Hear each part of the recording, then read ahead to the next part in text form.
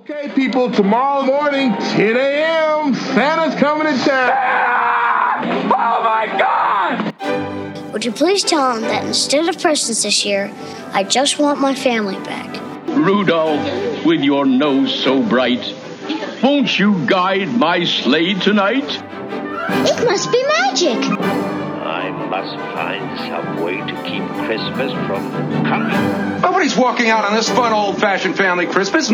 Isn't there anyone who knows what Christmas is all about? Sure, Charlie Brown. I can tell you what Christmas is all about. Seeing isn't believing. Believing is seeing. Best way to spread Christmas cheer is singing loud for all to hear.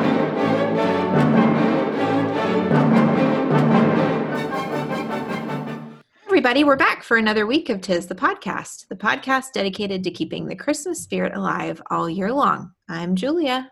I'm Tom. I'm Anthony, and I love New York, but hate everything that Tom likes.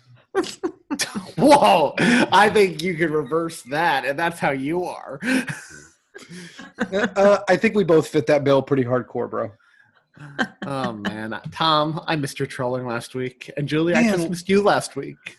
It's been a whole week. We took a week off, which seemed like a great idea, but then, you get like a few days past that Tuesday, and I'm like, why did we do this? Yeah. I like how we acted online like we were taking a break and not like, hey, we don't know where to find this movie and we have to wait for the snail mail to get to us. Literally, peek behind the curtain. We did not want to take a break. It's just that some British movies are extremely hard to find. They're Although stinking hard to find. We'll talk about this later. I don't know why this one is very hard to find because it has a few big actors in it and it has good production value as a theatrical release. Yep. I don't know. Rad. All the way around. Hard to find. I love this movie. I don't care what Anthony's going to say. Don't troll. Actually, let's talk about because the 1 week you didn't troll. That's right. He's stalking it. Yeah. Don't ever not troll again. Don't ever not troll again. How many double negatives are in that? So, a week without the podcast, how was it? What'd y'all do? Anything fun? It was long. Anything fun? Work, not fun. I went to the beach over the weekend, which is a mistake. Oh. Why was it a mistake? Well, because they're limiting people onto the beach, which is awesome. They're limiting. You have to get passes in advance, but once you get to the beach, you would never know. So I did not stay long before I got the heck out of there. There were a lot of people there. Crowded.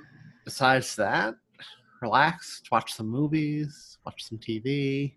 Yeah. I got feedback on the draft of the book I wrote from a published author who had some very nice words today, which cheered me up when I was on Zoom. Oh, that's great. So, yep. Oh, nice. You've got a hurricane coming your way, don't you? Tropical storm, and the worst of it passed already. Power kept flickering on and off all day, and winds are pretty bad. And I was watching my patio furniture get blown around all outside. And this evening, I saw birds stuck in the screen. They were alive. Oh. They were just gripping onto it, because they didn't want to get blown away. So, but the worst of it's gone, thankfully. Yeah, that's good. Yeah, I mean, there's a lot of power outages around here and trees down and stuff, but we were lucky. That's good. How was your week? Oh. I would say ladies first, but last time I said ladies first, Tom says, I'll go, and jumped ahead of you. Thanks, Anthony. You're welcome. So, my week was way too long and full of difficult parent decisions when it comes to school this day and age, right? We had some deadlines for deciding if we were going to do virtual school because they didn't really want to send the kids in person if I could help it, right? What y'all decide? Only to find out. So we'd committed to virtual, and when we actually looked at the classes Owasso offers for virtual school, there's no advanced classes, there's no AP classes, there's no languages. There's 2 elective options. So the virtual option is a non-option. So I told the kids, I'm not going to chop your schedule to bits and have you be set back academically for an entire year. So you're going to school and class, and I'm just going to have to deal with that. But great news. Today, Owasso announced they will be delaying the start of school until the end of the month, and it will be all virtual until levels get to a safe number. It's basically until we're not in the red. Nice. So it's a good solution there. So all that stress for nothing. But that's literally all I did the last week. Was what are they going to do? Like are they definitively opening at the beginning of in September or? No, they didn't give a date. So they said schools like Jinx and other schools in the area have said for the first 9 weeks they're going to be virtual. Owasso just said they would open up the in-school option as soon as levels are in a yellow or orange category.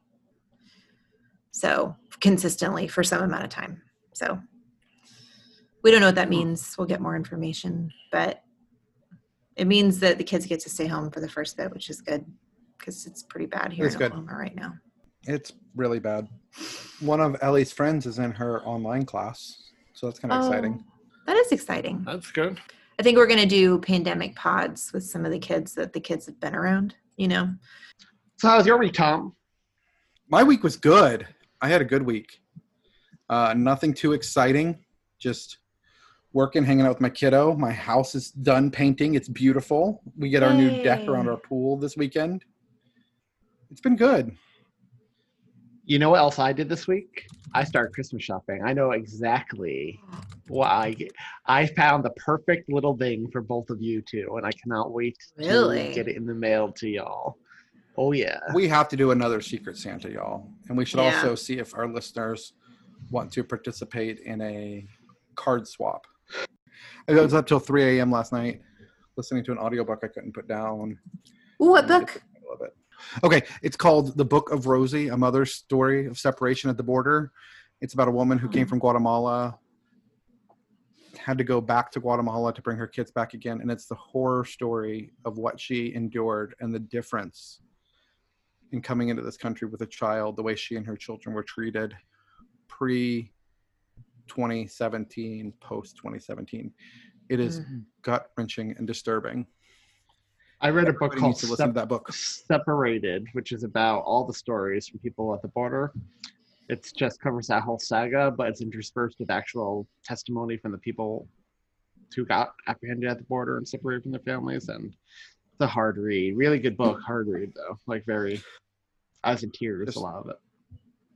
Wow. But this lady talking about the sheer number of people in our country who are fighting what's happening at the border gave me much, much hope.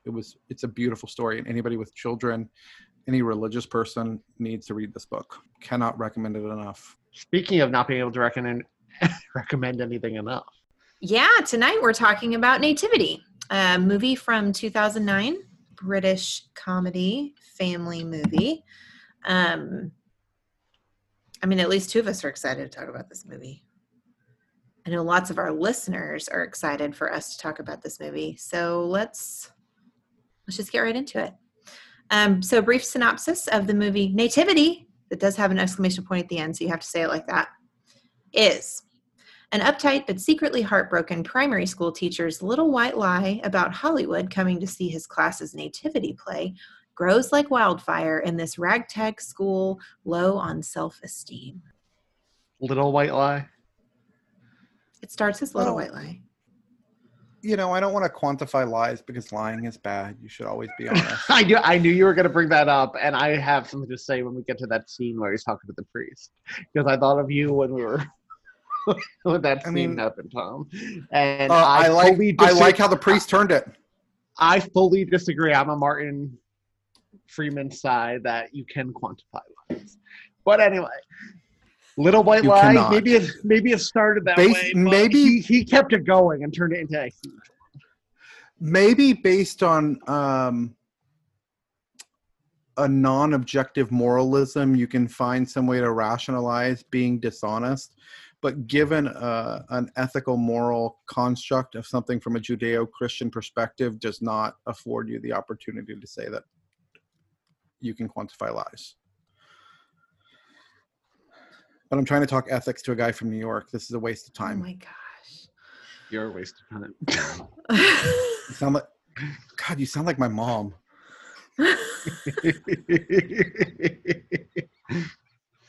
All right, let's do histories with this movie before we get into cast and credits. I watched this movie for the first time this week, and I shared with Julia and Anthony a way to watch the movie, and I don't know what they did wrong, but I had no problem watching it twice. And that was my first time to watch it. I didn't know about this movie. I knew nothing about it, but You're welcome. I liked it so much I watched it a second time.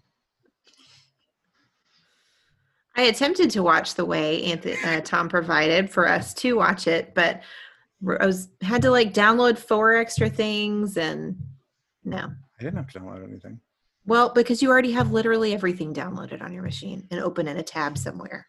So I ordered it on Amazon and told it would be at my house with great haste, and that turned out not to be true, which is why we are recording this a week late. It's all my fault. And it came today, and so I watched it today and had never heard of it. Loved it. You're welcome. Very, very happy. Yeah, that's a big thank you to Anthony, because Anthony, your history is different from ours, isn't it? I saw this movie in theaters when I was living in England when it came out. Wow. And I really liked it. Yay. Haven't seen it since then. Watched it again today. I had to find a different method than both of y'all since Tom's method wasn't working for me. And I've gone digital, so I'm not ordering hard, DVDs, Blu-rays anymore.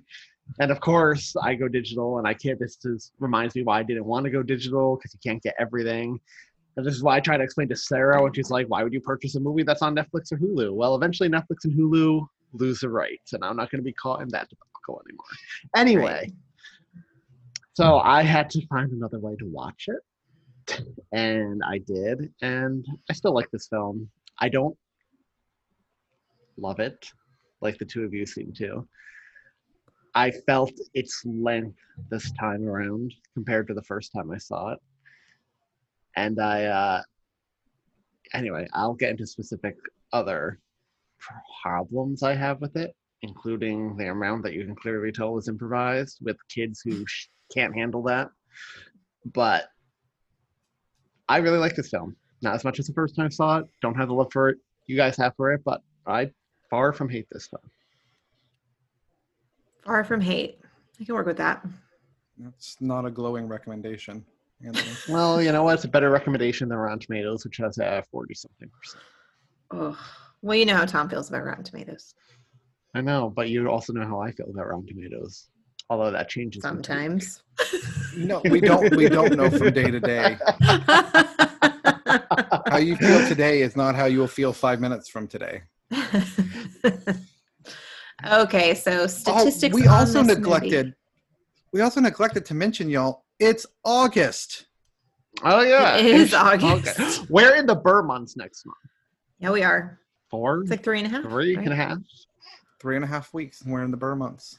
Yeah, and only for a couple of TTP birthdays. 24 minus 7. We're only 17 days away from Pumpkin Spice going back to Starbucks. Oh, snap. August 28th. Anthony. Yeah. Do you want to have a virtual birthday party with me next month?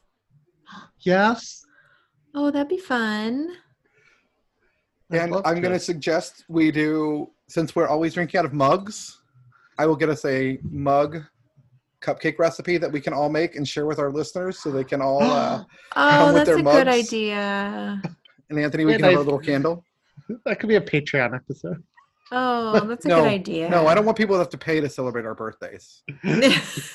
Everybody should have the privilege of celebrating. That's like those people who throw themselves a birthday party and then send you a registry list for a birthday. Have y'all ever had that happen? No. You've had that happen? I've had that happen. Yes.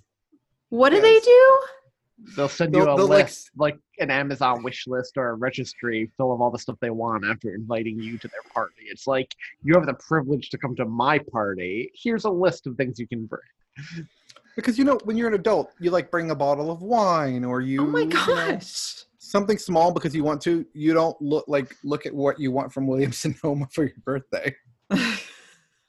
I do want to point out, though, Tom, since you mentioned the Burr months are 3.5 weeks away, I know that people are disappointed we skipped last week, although very understanding, which was, nice to see.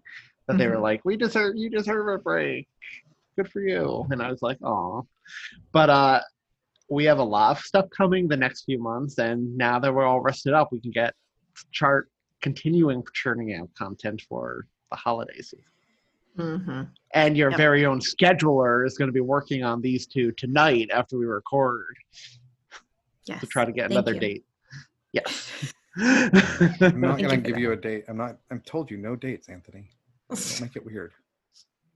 But Tom, I have reservations. I have a lot of reservations about. I'm the one who should have reservations. You don't like wearing pants. H&M has these awesome sweat pant material shorts that I wear around the house. I'm wearing Schrute Farms shorts. Oh, nice. What? I didn't know Schrute Farms had shorts. Okay. All right. Stan from State Farm. What are you wearing? So the director of this movie is Debbie Izzet. And that's her last name. That's not me saying, is it? It looks like she's done some things. Not much I'm familiar with, although she does direct the following 2 Nativity movies. Spoiler alert, neither of them are worth watching, including the second one, which stars David Tennant. Oh, really?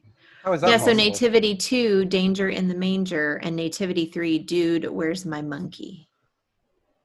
Donkey. Not monkey, actually. I think based on what I just heard, I can agree with you that this is not something I want to watch.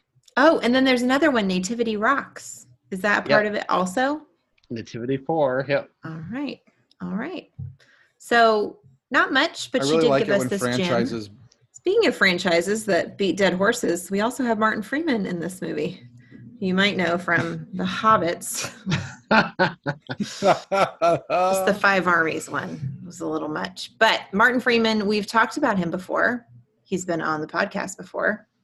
He's been on the podcast before? Where was I? Has he? Wait. He has been on the show before. I was making a joke. How has he? Oh, he was not actually on the podcast. You beat me to it, Anthony, and that makes me sad. I did misspeak there.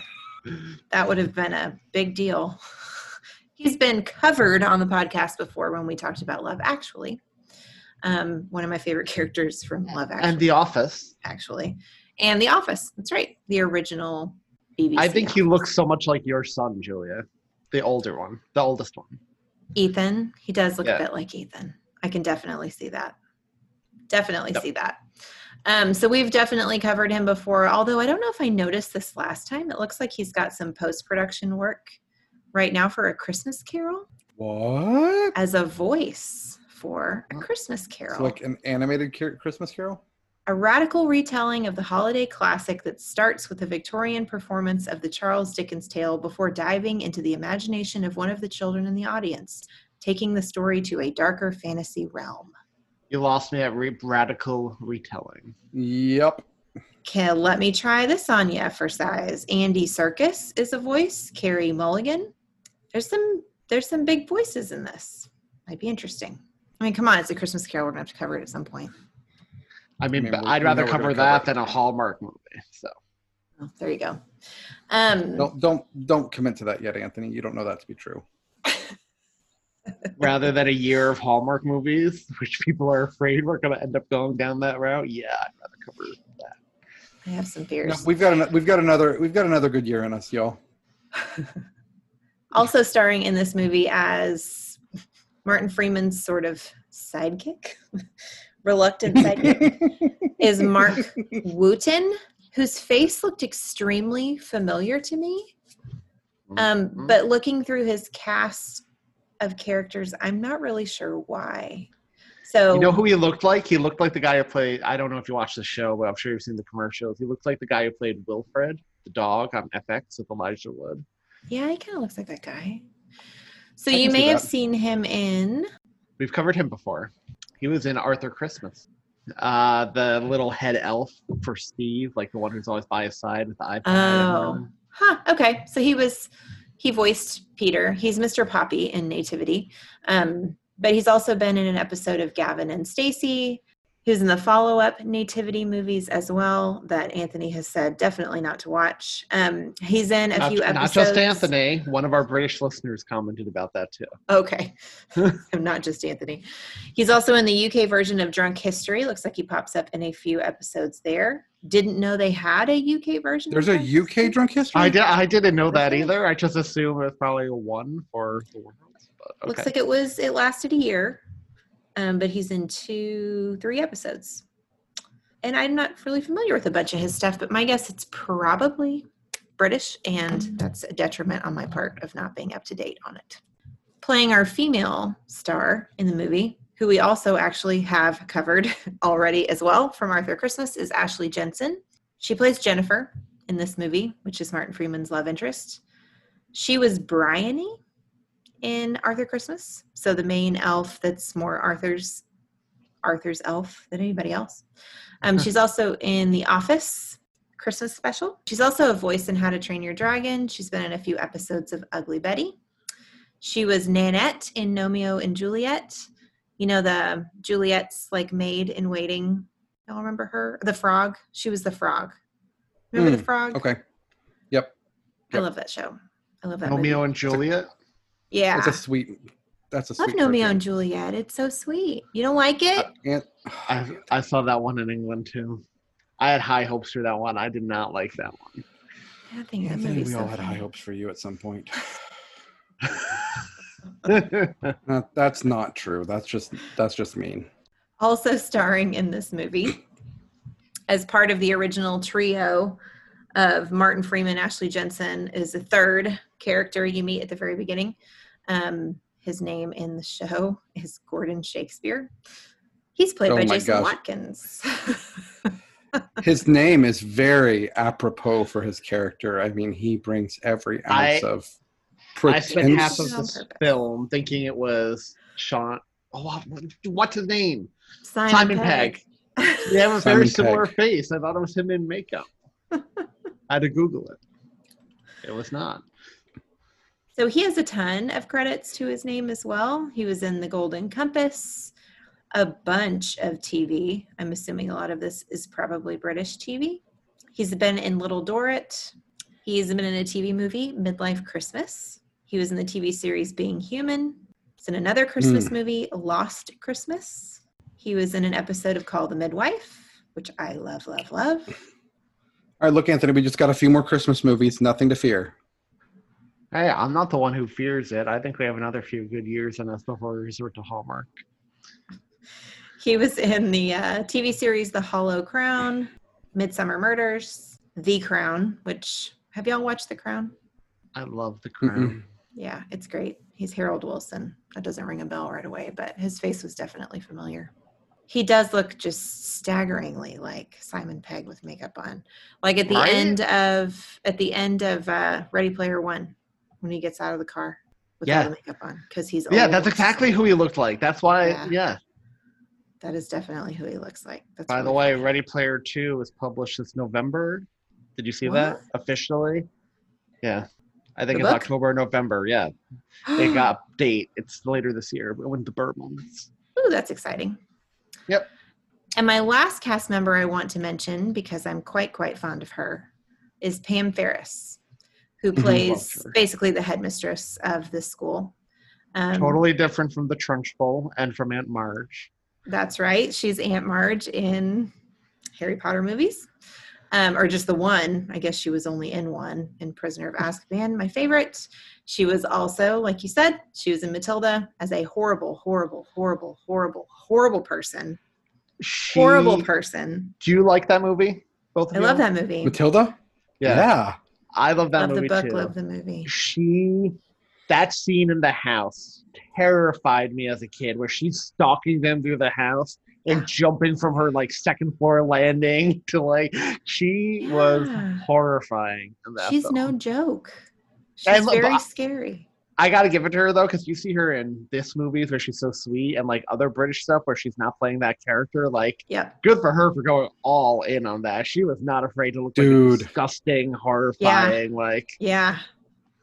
She played it well. Yes, she did. She's also in Call the Midwife. She's sister of Angelina, who is a great character. Is she the one who calls the midwife? No, she doesn't call the midwife. I just want to know who calls the midwife. I have seen that show a few times, and nobody at any point calls the midwife. And that rounds out our cast. Julia's not even going to justify my nonsense with her response. Julia's learned to handle you. I still have to give it to you. Julia, though, just knows the best way to ignore you. That one hurt a little, Julia. That was painful. Oh, and I didn't mention, but we need to. So playing the critic in this movie is Alan Carr, who looks like a version of Dwight. Yeah, he did. I can explain what he looks like. It's just some version of Dwight. The British, the British version of Dwight, because he had the bad teeth and the Yep. No offense to our British listeners, you do not all have bad teeth. I'm just saying, stereotypical. Every time I saw him, I could see. Just like the British stereotype of Americans are like the Valley Girl. Oh my gosh! Wow. Yeah. I think that's the stereotype we want back. Yeah, that is also true. So before we get into it, did y'all know this was also a stage musical in England? No, but it makes sense. Yep. I can see that now. I downloaded the soundtrack, so I'm excited to listen to it at some point. Because, and I'm going to say right now, one of the best things about this, the songs are earworms. Yes, they are. They really are. Although the whole time I was watching it, I was thinking, I can't wait for Tom to correct the theology of Martin Freeman. I can't even start on this one. It's awful. It's just, the theology is just terrible. We're going to have to assume that humor trumped any attempt at a legitimate theological I cannot wait to rip that audio of you saying that from this episode. So every time in the future I like a film where the theology does not live up to your standards, I can just play it back. We're just going to have to assume. Yeah, but the ones that you've liked haven't been funny. They're funnier than you. They're funnier than what? Than you. He said funnier. They're funnier than you. Your mom's funnier than you. He said your mom is funnier than you. Oh boy, our podcast just got so much better, y'all. Julie's running commentary. I really cannot wait until we do our Festivus episode where Julie is just going to unload on both of us. I have a lot of problems with you people. I have grievances. Oh, gosh. Okay. I'm glad we have something to look forward to in 2020. We're past halfway in the year, and you're just talking about something to look forward to in 2020. That makes me sad. Okay, so the premise of the movie is really pretty simple. Martin Freeman, Jason Watkins, and Ashley Jensen, the actors that play these three friends at the beginning of the movie. So you've got Paul, Gordon Shakespeare, and Jennifer. Paul loves Jennifer. Paul, Gordon, and Jennifer all had, I don't know, this bright, shiny history, right? You show them, you open up with them in a play, a Christmas play. They're all Christmas fans. They're all fans of each other. They're all happy. And basically they have big aspirations. And where are they now? So we jump forward 5 years into the future, and Gordon Shakespeare is this very smart, very clever, puts on plays at his school. People love him. Great critics' responses. Jennifer is in Hollywood. She has this bright future, right, that she thought she was going to have. Paul, as stated in the past that he was going to be a primary teacher, has become a primary teacher. Those who can't teach. Can I give a quote? Those who can teach primary. Those who can't act, teach. Those who can't teach primary. Which is funny because Shakespeare ended up doing that too. Yes, he did. Gordon. That's right. That's exactly what he ended up doing. So Paul has come to a place in his life because of a terrible breakup with Jennifer, misses her very much, that he hates Christmas, hates it, doesn't like nativity plays, doesn't like Christmas. Well, because she was the one who made him love Christmas. She and her family. That's right. That's right. And he had put a nativity play on. What was funny? The family part. I'm laughing about the part with her family. Dog. See, that's one of the quotes I wanted to find. I've got quotes for it. Don't worry. Okay, I've got perfect. them. Good deal. As long as somebody's got them. So Paul had put a nativity play on at some point early in his primary career, and it was totally bashed by the critic, the character that plays the critic. And so it really knocked him down a few notches, and he sort of swore away Christmas, swore away nativity plays entirely. And he really is like a total grouch, man, like super grouch. He teaches these beautiful little children, and he's kind of hateful to them, and he's just really by the book, and he's a real whip cracker. Okay. So he's our Grinch in the story. Well, speaking of the Grinch, yeah, I'm sorry. Can I just say right off the bat, again, one of the best things about this film, in my opinion, is the Christmas music throughout. Right off the bat, when you get the Jackson 5, Santa Claus is coming to town, like all of it throughout this film just puts you right in the Christmas mood and keeps you there the whole time. And it's all very kicky, and it's very foot bouncy. And yeah, it does. It just keeps you moving through the movie. It's great. It's a great soundtrack. Yep. Yeah. The atmosphere doesn't feel super Christmassy, but the music definitely does and helps a lot. A lot. So our headmistress of the school, it's her last year. She's retiring shortly, and she wants to put on a nativity play, and the person who previously did it is no longer available. So Paul, Martin Freeman's character, gets drafted to do it. He's not happy about it because of all the reasons, right? No Christmas, no nativity, but he gets stuck in this role. And she basically says, it's my last year, make it happen, Captain. And so he takes on the helm very, very, very reluctantly. Additionally, but he'll have some help. He gets assigned an assistant who you don't find out right away, but you do shortly after, is related to the headmistress. And his name is Mr. Poppy. And he's delightful. He's hilarious. It is the Richard Tommy Boy relationship that you love from Tommy Boy between Mr. Poppy and Paul Maddens. Paul Maddens is Richard, and Mr. Poppy is Tommy Boy. I would say it could be the plane, trains, and automobiles relationship too. So that, absolutely. It's definitely a theme you see, right? It's an odd couple. It's a total odd couple pairing because Mr. Poppy is a gigantic child in wonderful, wonderful ways, also in silly ways. And Paul is just extremely rigid. So throughout the process of Mr. Poppy being, did you say that's what she said? Gross. So through the process of Mr. Poppy being in class, we see Paul start to loosen up a little bit, right?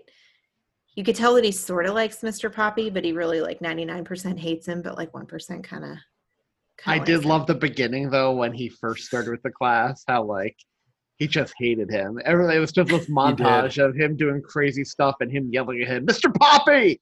Mr. Poppy! As he's outside getting like beat up by children and like playing with the kids and everything.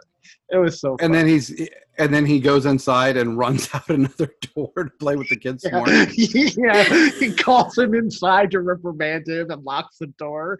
And he turns around and he's gone and runs out the other door. Mr. Poppy kind of reminded me of Tom. I'm going to take that as a compliment. Yeah, I could see that. Like in a good way. Yeah. Playfulness. Tom, it was a compliment. Yep. Yeah. I could totally see me and Tom like. You're a very own odd couple.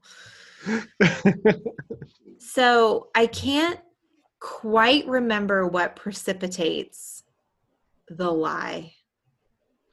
He is out and about, and he's getting a Christmas. Oh, he's getting a Christmas tree, with Mr. Poppy, and he sees his buddy Shakespeare there, who's just downplaying his job, the kids he works with, the school. And it's real condescending. He says, "Oh, if you ever want to see how a real school is done, come to our holiday bazaar." That's and right. So he's like, "Well, not everything's great for you. Of course, I still talk to my ex-girlfriend, and she is gonna come with all the Hollywood folks to my kids' Christmas pageant." It's a little white lie that Mr. Poppy overhears and thinks is the truth. And of course, Mr. Poppy, being this overgrown child, goes immediately back to the school to tell his aunt about it, and then it snowballs from there. Because people are excited. It wasn't his aunt he told first. He told the kids. The kids, and then the aunt. Yeah, and the kids went berserk. And this is where not Mr. Poppy, what's Martin Freeman's last name? Paul. Mr. Maddens. Paul. Where Mr. Maddens, I can understand not giving the game away in front of the press, but immediately after, go tell your head teacher. That, for somebody like Mr. Maddens, that just didn't seem believable to me at this point. Because at this point, he's not, his heart hasn't thawed enough where he was. Yeah, it hadn't at that point. Well, I think he was just feeling trapped by the lie, right? I've been there. One little lie, spiral. That's why it's always good to tell the truth, children. Become a person known for honesty, and you don't have to deal with this stuff. So now Paul has the burden of not only doing what he doesn't want to do, which is put on the nativity play, or dealing with Mr. Poppy. Now they're in it to win it. And so Paul and Mr. Poppy and the kids start to work together to plan this nativity play. You get just these brief glimpses of what it will be like, which I liked. I like that you didn't see them in, like School of Rock, you see them in rehearsals as a part of the movie. And so you get some of the snippets of the movies and the costumes and all of that stuff before you see the final performance in that particular movie. They do not do that with this one. You don't see what's happening except for maybe a few lines of songs until the very end. I was about to say this reminded me a lot of School of Rock. Did it? Yeah, I could see that. It's the same dynamic. Same plot, same kind of plot too. Like by the end, the big show that he promised them. Yeah. But I did not like any of the kids in this film. You did? They were not strong enough to stand up in an improv movie. This movie was 90-something% improv by the actors. Yeah. They were told what to do in the scene, improv it. The kids just didn't. That's just a director phoning it in, man. I know. I have in the past criticized, and we're talking way, way in the past before I knew it was ahead of us, where I have criticized kids like Macaulay Culkin, who looks like an Oscar winner compared to a lot of the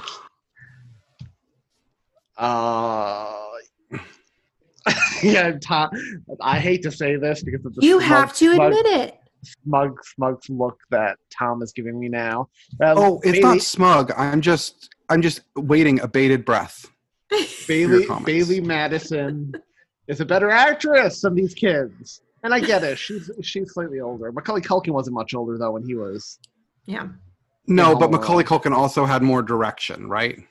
Okay, but you know what? You're making a film. Like the kids, I'm supposed to. I don't know. Like I'm supposed to be really into this nativity pageant, and the kids can't act. They're hard to understand, and not just because of the accents. They just don't have diction. They don't have that direction. Yeah.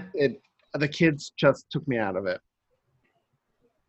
I get they were all very cute. I'll give them that. Like they cast cute kids who are supposed to melt his heart. 100%. They did a good job of looking cute and acting excited like kids are supposed to do during the But in terms of the acting, no. And that took me out of it. The movie loses points on me for that. Because we have seen in other films, you can cast a good kid. Which Hollywood, if you're looking, my daughter is available? Boy, somebody does need to cast her in something. No, I really don't want to help her ego that much. There's a song, look up on YouTube later, called Child Star.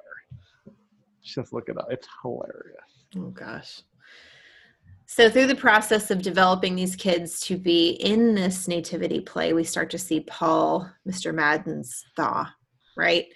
He gets he has affection towards the kids. He gives some really good one-on-one individual motivation speeches to these kids that, I mean, to Anthony's point, they're not great actors, but it makes them feel more like real kids too.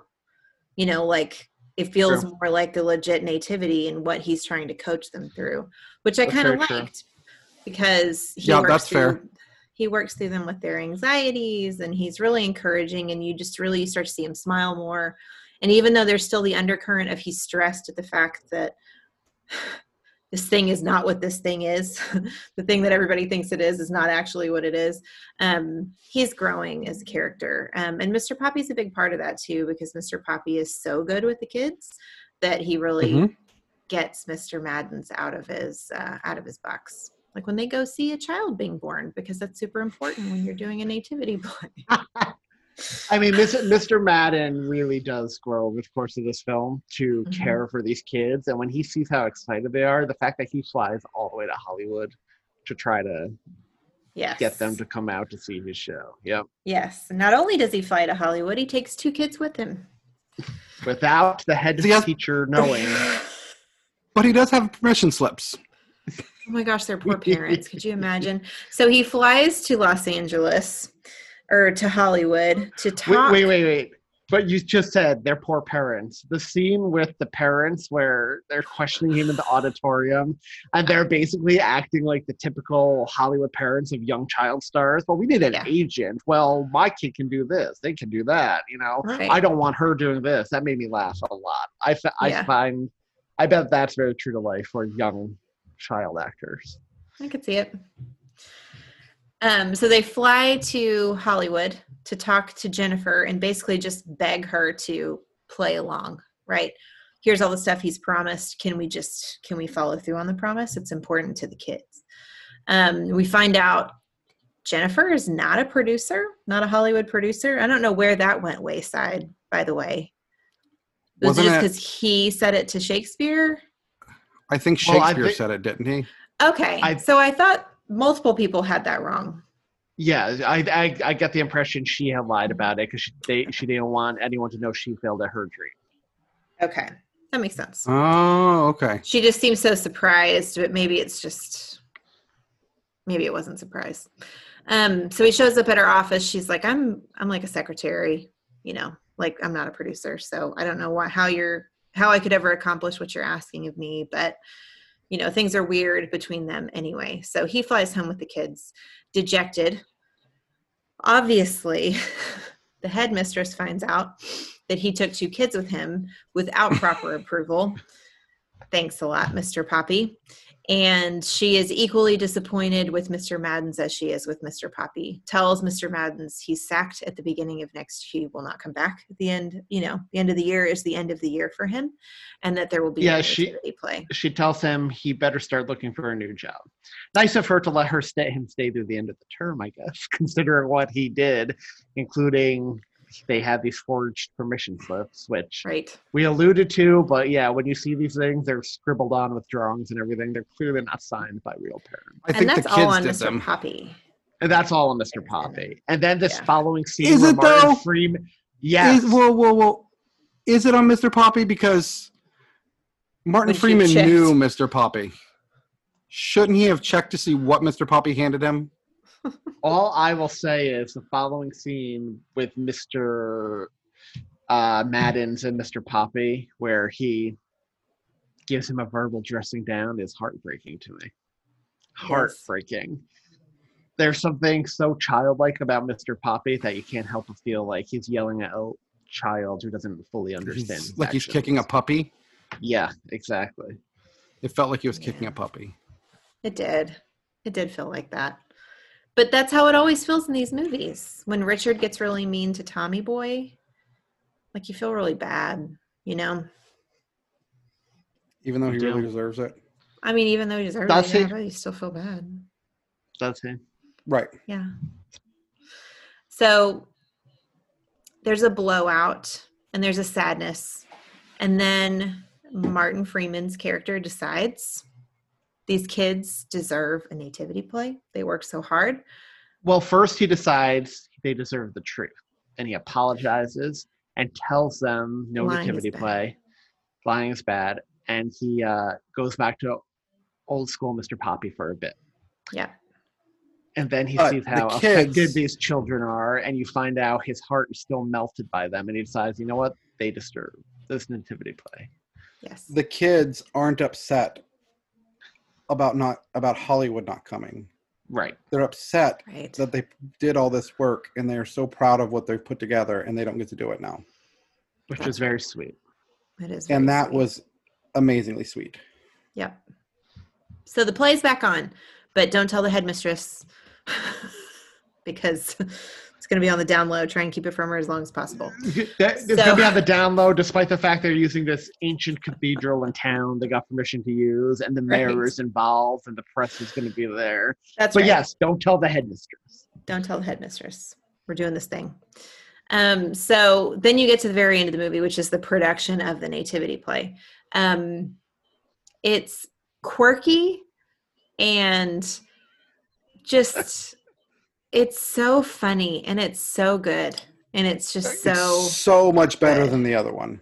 It is so much better than Let's bring up the Herod. other one. Yeah.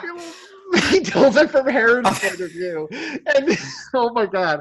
And Martin Freeman's in the audience of this other one, and they're tearing apart. Well, they take this baby. Of blood.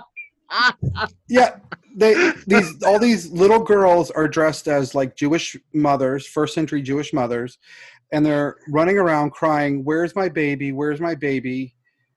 They all look like they're having way too much fun for this role too. But then they show one boy pick up the baby, holds it above his head.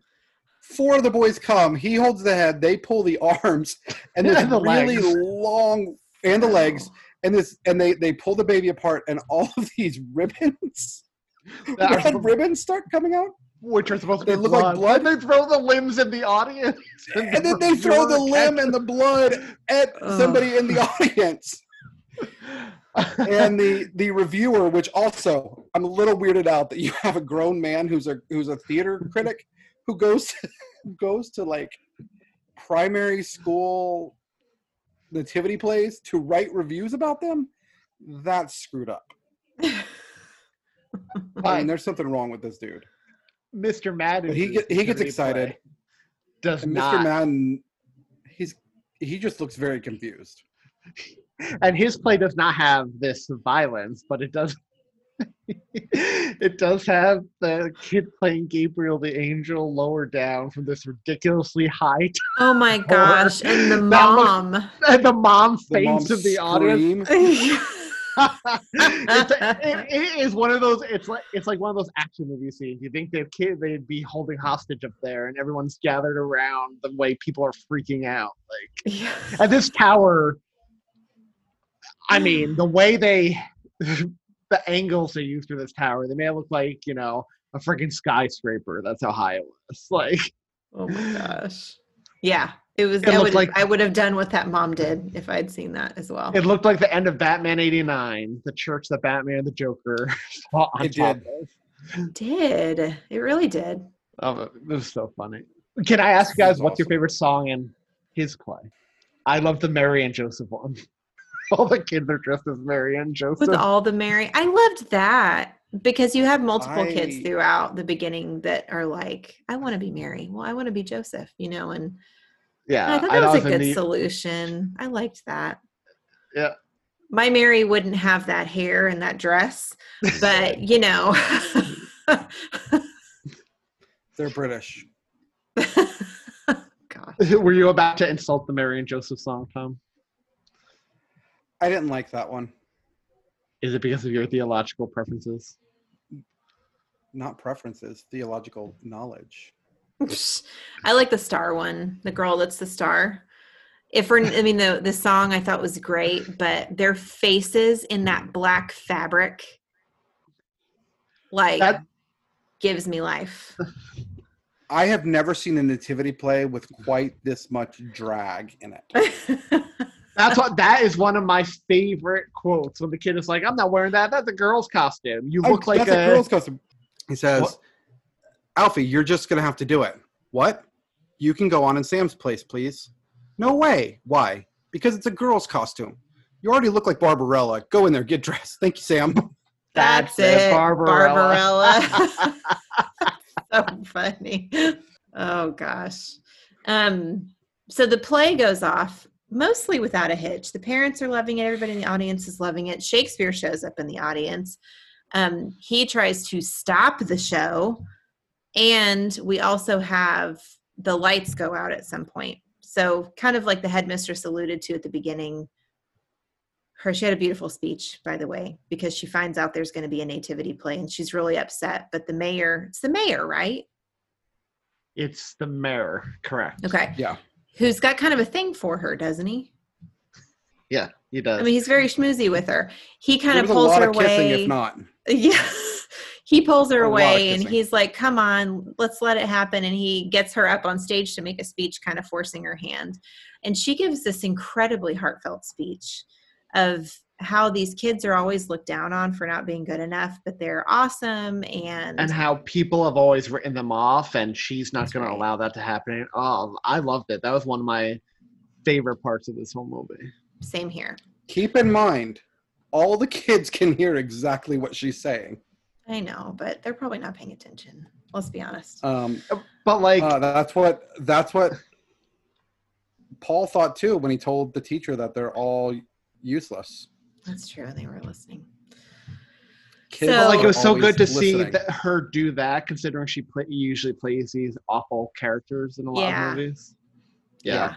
It really and like when she was speaking, she was like welling up. She was so good in that scene. Yeah. So the lights go out at some point during the nativity play, and you see this light. I mean, they have beautiful candlelight part also, but you also see this bright light starts to shine in the distance. And what is it? The helicopter.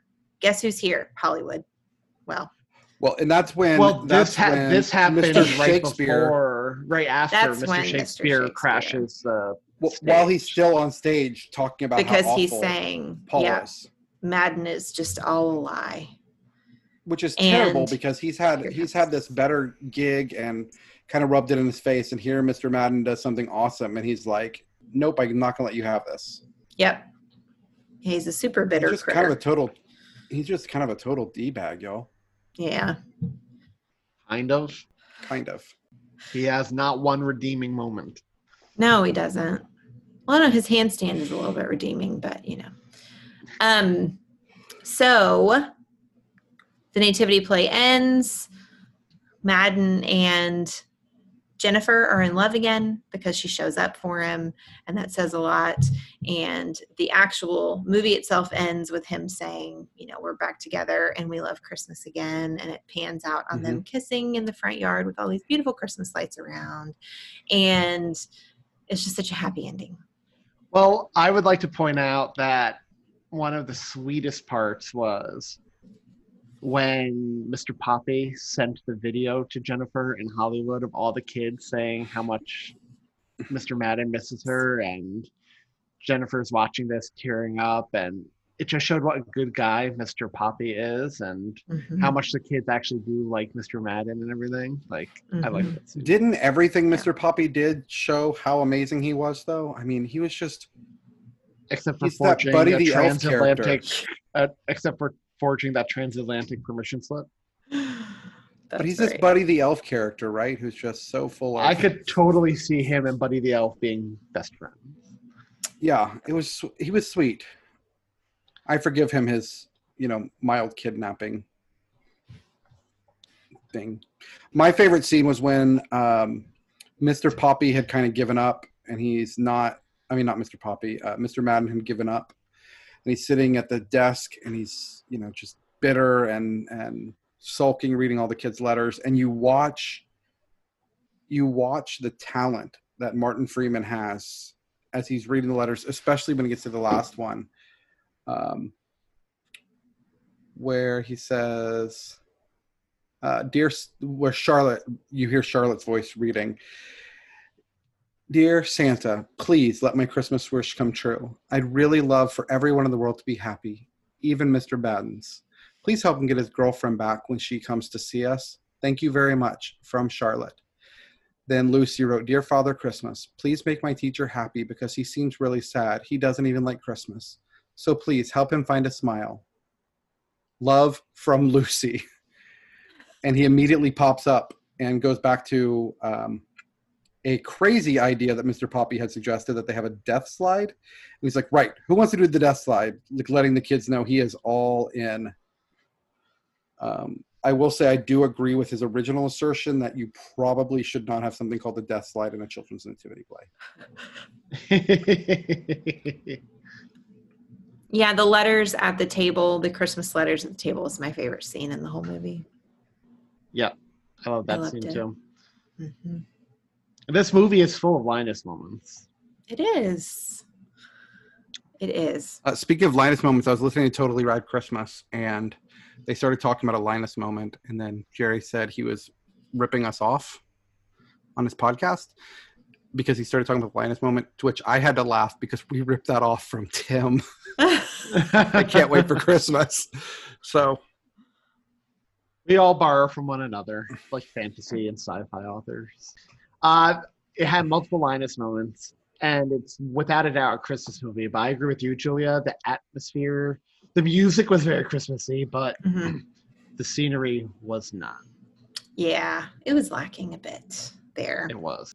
What other favorite? I like the scene where she is with her boss. She goes in and says, they're expecting Hollywood to come and see their show.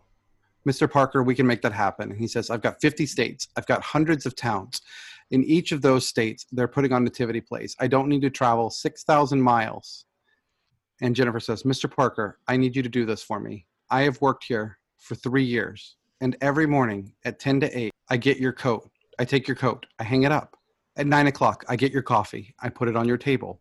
I take away the letters. I put them into the outbox. I take the other letters and put them in the inbox.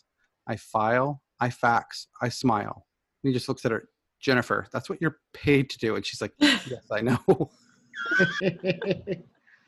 But I like how she just takes her job and tries to use that as a way to guilt him into coming. Yep. Yeah. We never did find out how the helicopter got there, did we?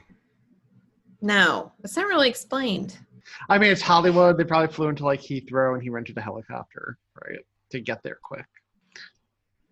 Which, by the way, he's an awesome actor. Clark Peters from The Wire. He was Big Chief Lambro. But how she got him convinced to come? I think it's the Christmas magic. I mean, that's a Linus moment right there, right? She melted his heart enough that he actually traveled out to England to see these kids perform. Mm-hmm. I liked at the beginning when the head teacher is talking. She said, now, last year, Mrs. Spink did the nativity play. And if I remember, she got a bit upset. And she started shouting and crying. And some of you, I remember, were crying with her.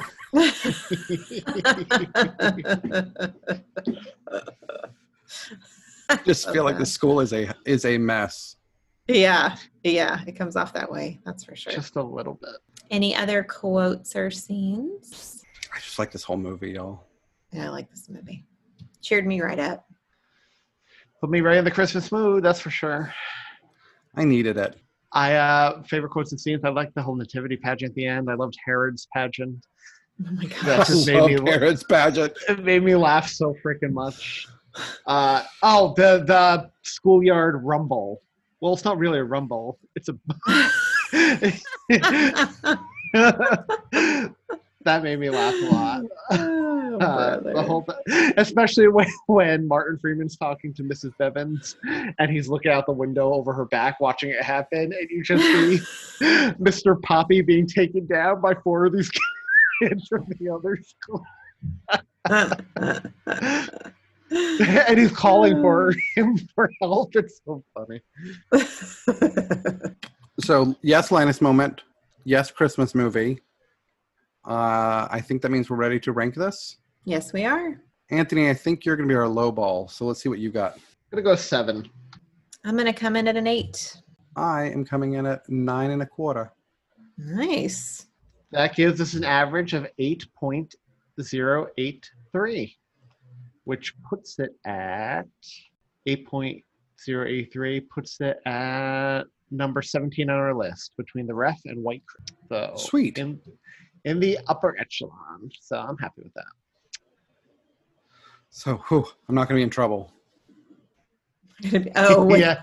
the vast amount of listeners that really love this movie. The ones who And called specifically called me out. I was hoping I didn't ruin this movie. I think people were worried that you were going to let your theological knowledge get in the way of the sweet moments, how he portrayed this native. It was a funny movie. It was a funny. See, there's a difference between a movie that's like trying to teach something and one that's just trying to be funny. And this one was just trying to be funny. It was a straight comedy.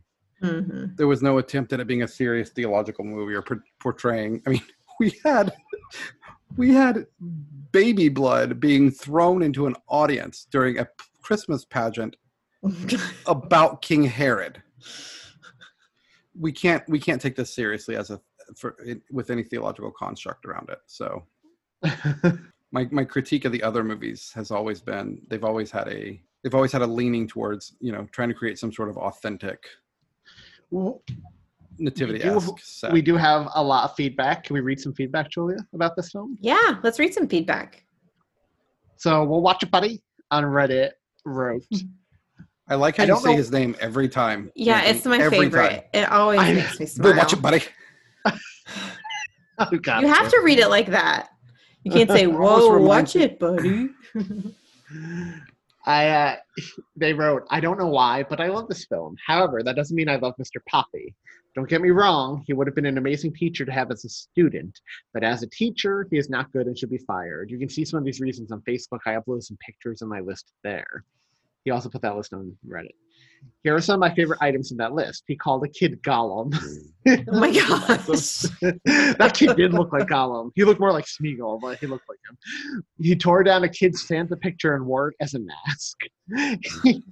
He tells Jennifer's parents that Mr. Maddens blew the dog up. And he didn't do that. Oh, I gotta get those quotes. Oh my gosh. Yeah. And he called Gordon a freak. These are only a fraction of the bad things he did. That was just a rant about Mr. Poppy, so here's why I think of the movie as a whole. It's great. Again, I don't know why I love it so much. Maybe it's Bob, or maybe it's nostalgia. I don't know. But I will try and find the time for it at some point in my Christmas season. I especially like the bit when Mr. Maddens has his Linus moment. I think it is anyway. It's a bit when he's reading the letters to Santa from the kids. Yep. And you could just see him realize how much this means to the kids. I don't know why you'd ask Santa to make your teacher happy, though. Then White Duke actually agreed with him on Mr. Poppy. Agreed on Mr. Poppy. As a teacher, I'd hate having a teaching assistant like him, though I did have one that reminded me of him in my old school, and he's very well-meaning but problematic and wanting to be part of the class more than the kids. There's a lot of fun things to like about this movie, and my nephews loved it, so I watched it a lot whenever I visited home. Fun songs, cute kids, silly humor, Martin Freeman, all made for a festive, silly family film. That said, it's overly cheesy in parts, and makes me cringe. So that may be my adult brain kicking in. Basically, so Mr. Poppy tells Paul that he needs to go talk to Jennifer's parents. He finds out that they shared a dog that used to be Jennifer's that Paul now has. And he says, well, just go to them and tell them the dog died and that you need to tell Jennifer. And he's like, well, but how did the dog die? Just tell them it exploded. Nobody's going to ask any follow-up questions. Paul's completely against this idea. Then he shows up at Jennifer's parents' house, knocks on the door, and they just rip into him for blowing up the dog that was named Christmas Cracker, or that was named Cracker, like a Christmas cracker. Yeah. And he's sitting there very awkwardly taking this verbal abuse that he just blew up. He just blew up this dog. Needless to say, that plan didn't work. Oh, that was my favorite scene from the movie. We have some other feedback, too. I love when we get listener feedback, y'all. Louis Hammond on Facebook wrote, all I'm saying is if you guys don't like this movie, I will be pretty disappointed. Jerry Davila, I'm totally right at Christmas, wrote, so many earworms. I stumbled upon this one when my eldest was a baby and loved it. It's completely ridiculous and unbelievable, but that adds to the charm. And no, Mr. Poppy should not be in charge of children, LOL.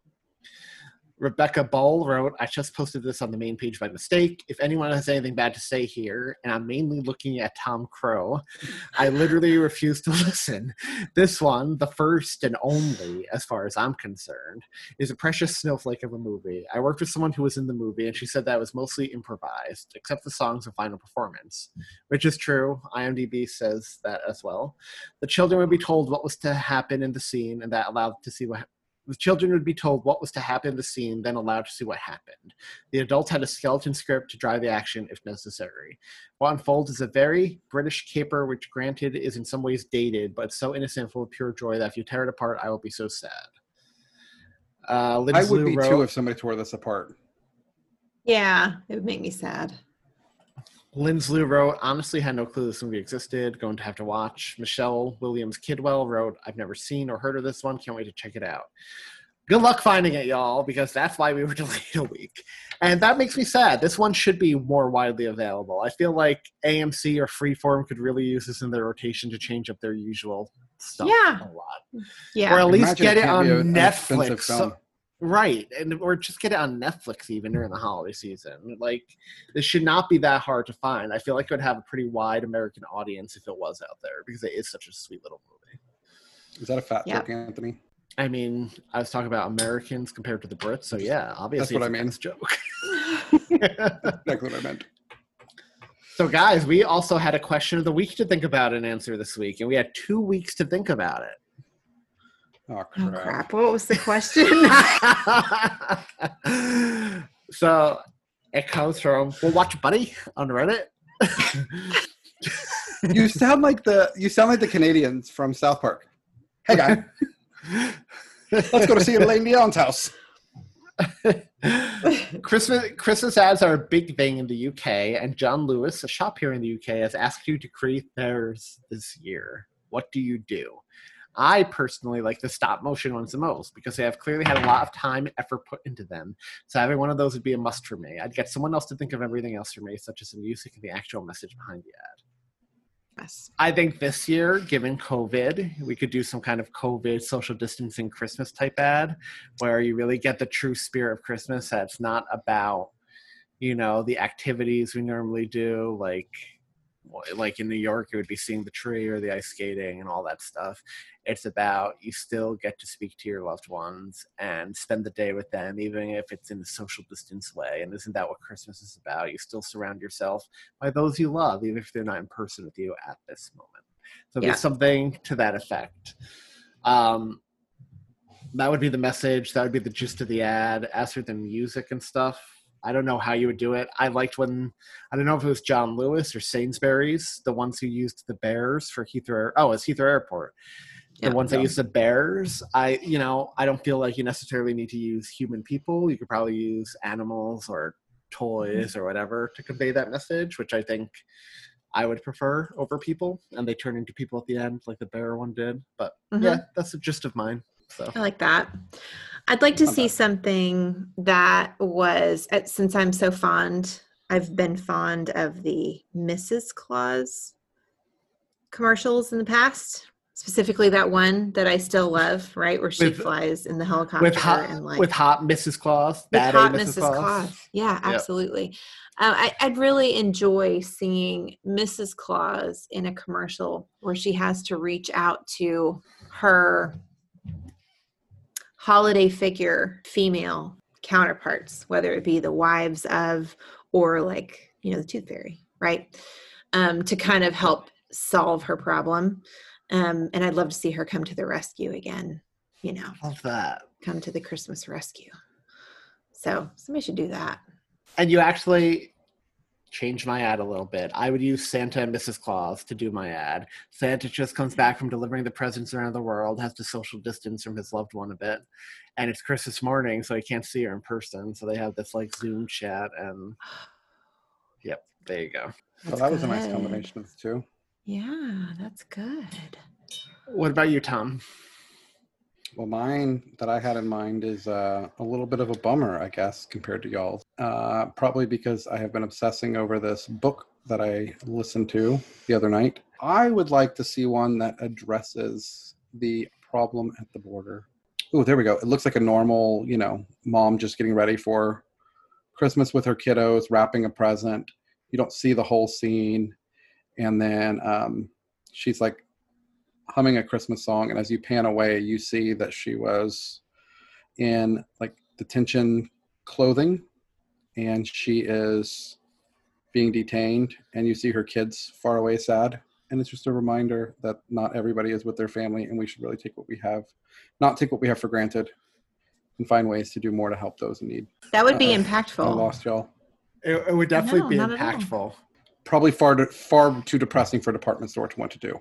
No, so we didn't necessarily say department store, did we specifically say it had to be department? I know we used it as an example. He specifically said John Lewis, but wow. I mean, if it could be anything.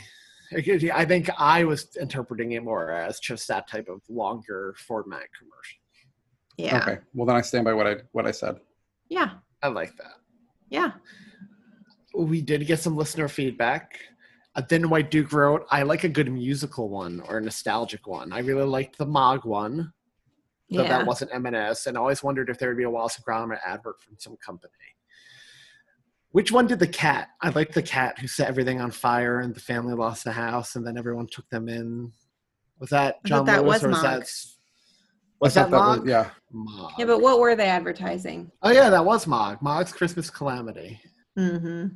And that was for Sainsbury's. Okay. Yeah, so I loved that one. Disco54 wrote, I really liked Sainsbury's, the greatest gift, but thought they missed an opportunity. They should have launched the ad campaign and closed their stores early on Christmas Eve and Boxing Day, giving their employees more family time at Christmas. Imagine the goodwill and the follow-through of the message. It would be amazing. Mm-hmm. Absolutely. I agree completely. Thankfully, a lot of the big chains have already said they're not doing Thanksgiving shopping this year in America, which is awesome. And again, I mean, I hate this for the marketing side of me to come out, but they all missed a golden opportunity here, y'all. Because it's obvious their rationale is strictly financial. They're not expecting people to want to go shopping on Black Friday, but they could have made it. They never said they're closing Black Friday. They said Thanksgiving. Or Thanksgiving. They're not expecting people to go out. And President Hot Dog commented, I want my Christmas ad to be scary. I want two kids sitting in a dark room in front of a fire. They hear a creak of a floorboard. They hear thumps. They see a shadowy figure outside disguised by the snow. They get scared, then more scared as the door handle rattles. They huddle behind the Christmas tree. The door flies open. The kids scream. The screen goes black. Then we cut to the kids rushing over to greet someone. Their mother with loads of packages. Their father home from a business trip. Best yet, the grandparents. And it turns out the screams are screams of delight. And everyone's happy and hugging. I think that's clever. I like that. Of course, that's where he goes, though, right? So a little sneak peek behind the curtain for our listeners. Last week, when we realized we didn't, last week when you're listening to this, when we didn't have a new episode, we tried to pull one of our Patreon ones to drop, just to give you a hint of a fireside chat. I couldn't get it downloaded, but I was going to drop the President Hot Dog conversation, which was a lot of fun, because I wanted to drop one that had all three of the elves. Like, the thing with Patreon is you don't always get all three of us, so I wanted to... We have a rule on this show that the main feed always has to have all three of us, because that's what makes the show special. So that was one I wanted to drop. I think y'all would have loved that conversation with President Hot Dog. So I really urge you, I'll seg this into Patreon, to check out Patreon, where for as little as $1 a month, you can get bonus episodes, fireside chats with listeners you've heard us mention a lot of the time, like President Hot Dog, like Charlene, like Jerry Davila of Totally Rad Christmas, like Todd Killian of Christmas Clatter, like April Riley. We have 2 Christmas commentaries up there for the Santa Claus and Elf. We have me and Tom geeking out over Batman with Jerry Davila and restructuring the whole Rankin Bass universe. We have Thanksgiving and Halloween content coming this year, more Christmas content, loads of fun stuff. And starting October, we're going to be doing mini episodes covering the Batman The Long Halloween, corresponding with each holiday in that book. So tons of fun stuff if you're not a patron. to check out maybe. And also, if you donate more than $1, you might be able to get Christmas cards from the elves and stickers and things like that. So check it out. Where else can they check us out for off Patreon, y'all? They can check us out at all of the social medias at tisthepodcast.com/Facebook/Reddit/Instagram Twitter. Reddit, Facebook, Twitter, and Patreon. All of it's there. So just hop onto our website, click those links or go directly to those, and you're connected with our amazing Tis the Podcast community. The community that is committed to keeping the spirit of Christmas alive 365 days a year. Julia, how can the listener support us for free? You can always support us for free simply by leaving us a review on wherever you get your podcasts, and telling your friends. You can always be a fantastic word of mouth. The closer we get to the Christmas months, we typically get more listeners because, I don't know, there's people out there that only like Christmas content during the Christmas season, and that's like fine or whatever. But weirdos. We love those weirdos too. We'll welcome those 3-month-a-year Christmas celebrators into our flock at any point in time. So let your friends know. Leave us a positive review if you feel that way. We would love it if you did. And that's a great, great free way to support us as well.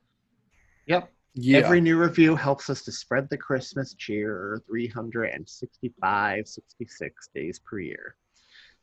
So we have another question of the week to think about for next week. Now this one comes courtesy of, you guessed it, well, watch it, buddy. And hey guys, who has really stepped up. Gary Blauman had been carrying this torch for a while, and We'll Watch Buddy seems to have grabbed and run with it. So this is a simple one. We probably don't even need a week to think about it, but let's give it a week so listeners can respond. In your opinion, which is better, the build up to Christmas or the actual day itself, and why? So that's a good one. That's a good one. So next week, we are covering the 1999 James Earl Jones Christmas movie, Santa and Pete. I think with those markers, you'll probably be able to You don't know what you think about it? You are the one who put it on this list. Dude, we're looking for movies that are not Hallmark. So yes, I am doing my job of finding us movies to talk about that are not from Hallmark. If you want to work ahead, you can also prep your DVD player, maybe your VHS player, this is the old one, with I Saw Mommy Kissing Santa Claus from 2001, made-for-TV family film. It has the twins from Friends, right? Isn't that the kid that played? It's Ben. People know him as Zach and Cody from the Disney Channel. Or Riverdale. One of them's on Riverdale as Jughead. And a lot of stuff nowadays. But yeah, Dylan and Cole Sprouse star in this film. So those are our next 2 weeks. And while that might not immediately seem like really good news, I have some better news. What is your good news, Julia? Well, we only have 3,312 hours until Christmas. That is only 138 days. That is 19 weeks. We are in the teens officially. That's awesome. We skipped the 20th week last week. That was a perk of skipping. We skipped over that last week. We just couldn't do another one. Yep. So do your homework.